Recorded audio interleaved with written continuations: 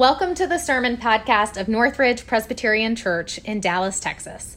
I'm Betsy Sweetenberg, the pastor here, and I hope that in this podcast you see what we seek to do week after week, approaching the stories of our faith with a holy curiosity, not shutting the book because the stories are hard or there are truths we'd rather ignore.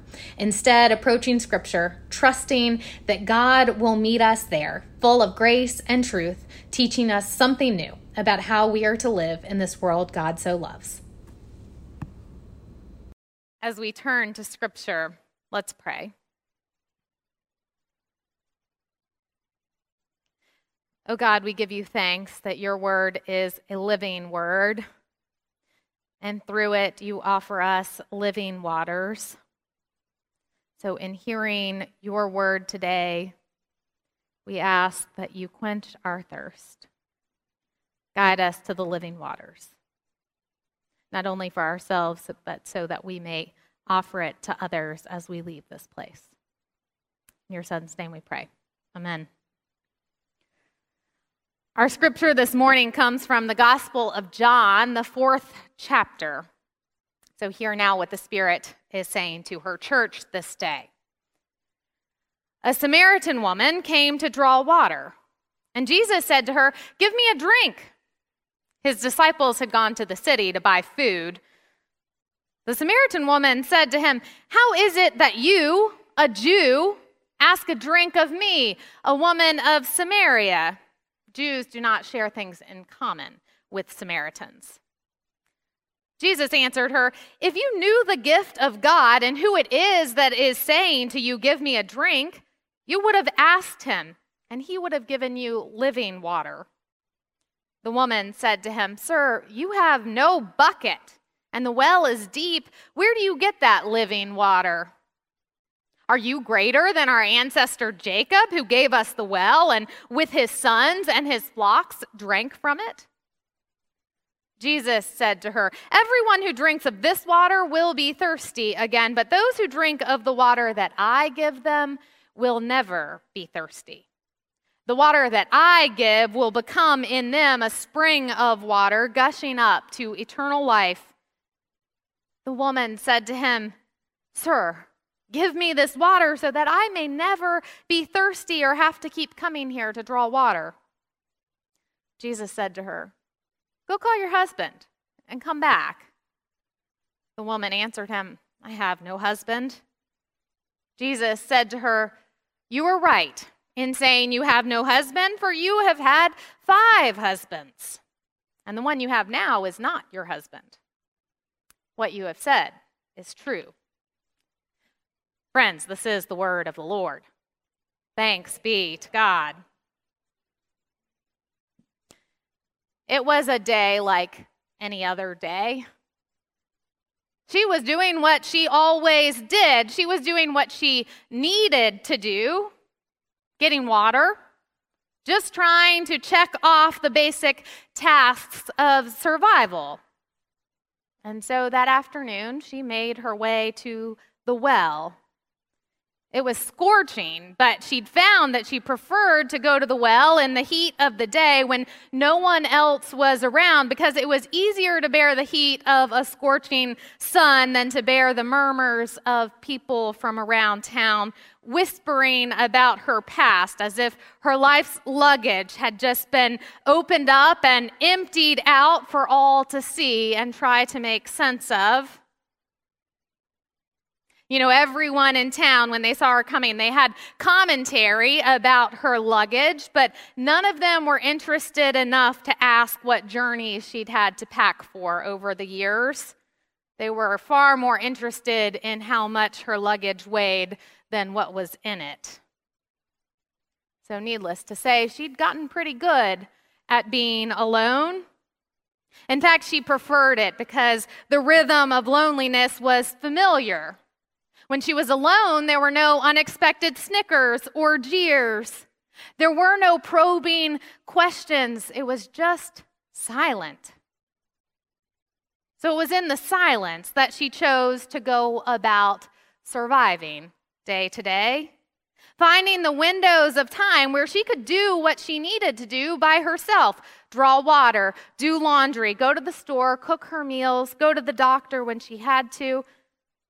She tried really hard to arrange her life so she didn't have to do much more than what was required to survive, because it wasn't worth risking that the silence might be interrupted.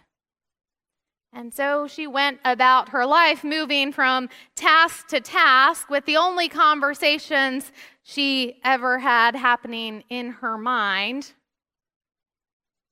Those are impossible to turn off. Maybe she would have if she had the chance, but inevitably, as she went about her day, she'd begin asking herself, what if it's true? What if I am who they say I am? Maybe I don't have anything worth living for. Other days, the conversation in her head would be more wishful. It would be just imagining what life would have been like had it worked out the way she'd expected.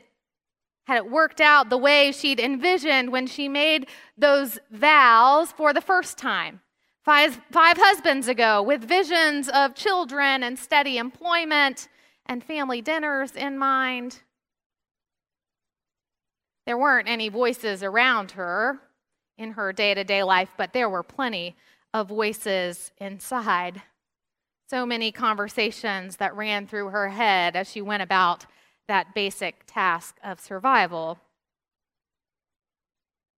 And even though those internal conversations could get dark, there was something comforting about the fact that she knew the routine. Even if they weren't the best thoughts, she knew the thoughts that would come up to the top of her mind. And so as she walked to the well that day to draw water, she not only held the bucket in her hand, but she also kicked up dust, knowing that as she walked that path, as she did so frequently, she would have the inevitable conversation with herself, comparing herself to all the women who she'd gone out of her way to avoid at the well that day. She didn't particularly like it, but it was the routine she knew. And what is the familiar to us all, if not a comfort? We know this. That's why relationships get stuck.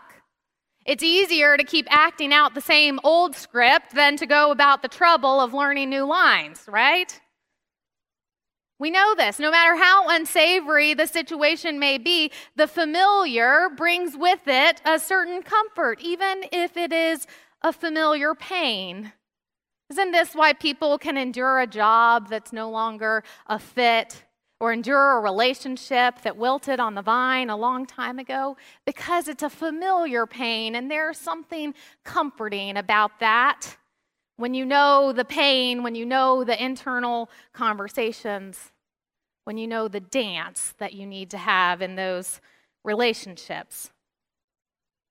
This day was just like any other day for her. She was doing what she always did, trying to get by, entertaining the internal conversation, ready to get on to the next task on her list, numb to the world and her place in it. But something changed that day, because he was also doing what he always did. Jesus showing up at the well and immediately forcing her out of the conversation in her head and into a conversation with him. I can't imagine how startled she must have been.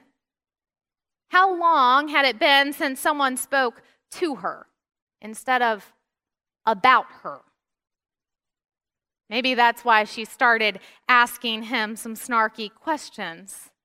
Or maybe she was just trying to put him off so that she could end the whole interaction as quickly as possible, because she was out of practice when it came to social interactions.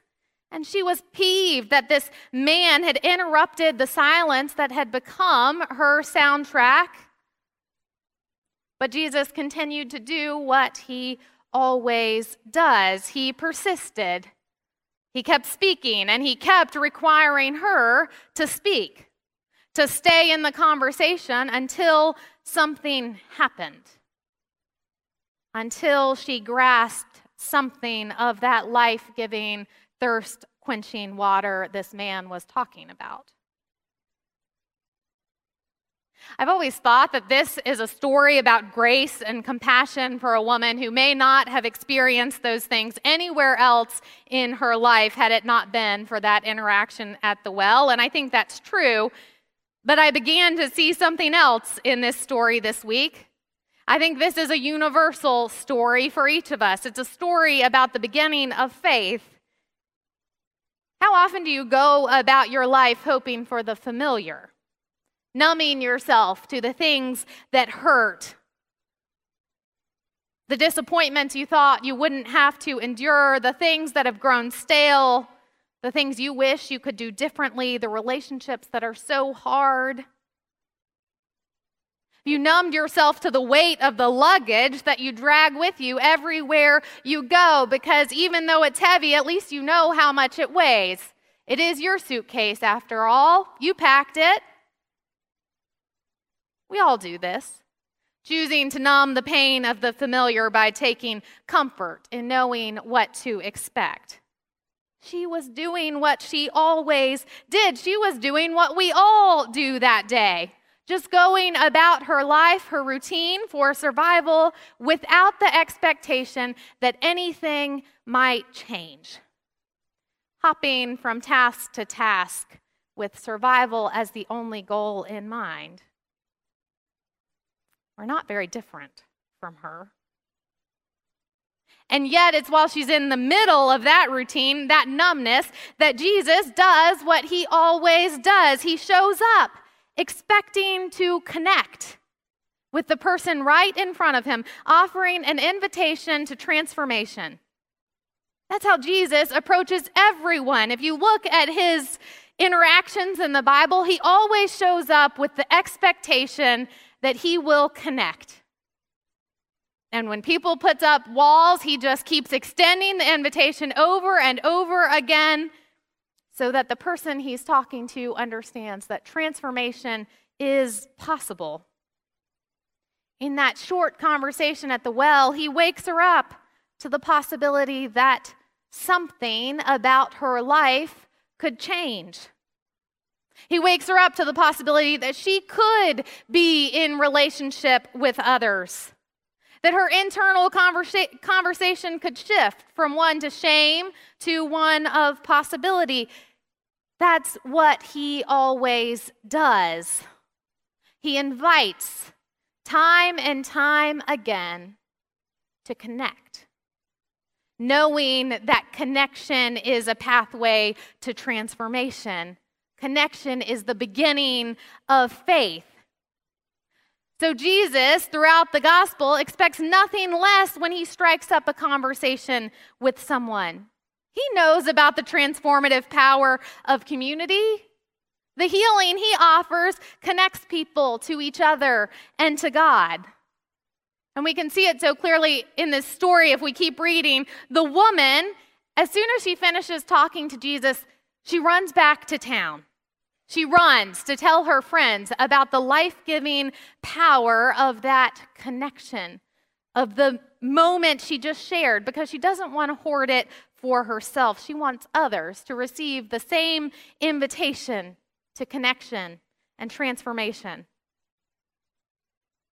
This fall, we're talking about the way of Jesus and how to live out a faith that follows the example he set. And there are so many possibilities about what to choose when we talk about these things. But I think this is the best first step for us as people of faith.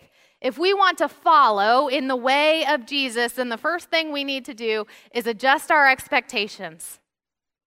The first thing we each need to do is think about where we've given up expecting that transformation is possible. Think about where we've gone out of our way to avoid connecting with others. We've got to get honest about the numb places in our life. And then we have to start expecting transformation there. Expecting that we can have meaningful relationships that might change those parts of our lives. How would that change things for you? What connections would you be open to if you began showing up expecting nothing less than transformation? I wonder if you had expectations when you showed up this morning, or if you came because you always do. I'm so glad if it's part of your rhythm. We know what to expect when we show up here.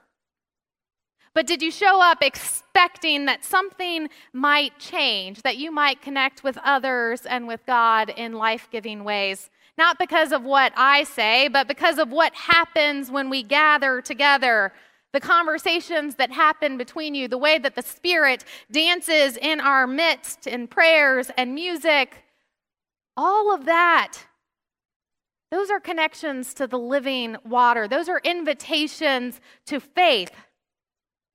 Waters of faith that do more than quench a simple thirst. That is the start of faith that can transform our very lives. We're not that different than her. She didn't expect to have a conversation with anyone. She didn't expect transformation. She didn't expect to connect with a man, much less. But that persistent invitation is where Jesus always begins. And that's where we must begin too. So if we are to follow in the way of Jesus, the first thing we have to do is shift our expectations and open ourselves to the possibility of transformation that is waiting for us in every connection with others and with God. Friends, when you open yourself to that possibility, you too will know something of the living water. Amen. Go out into God's world in peace. Have courage. Hold on to what is good. Return to no one evil for evil. Strengthen the faint-hearted. Support the weak. Help the suffering. Honor all persons. Love and serve the Lord, rejoicing in the power of the Holy Spirit.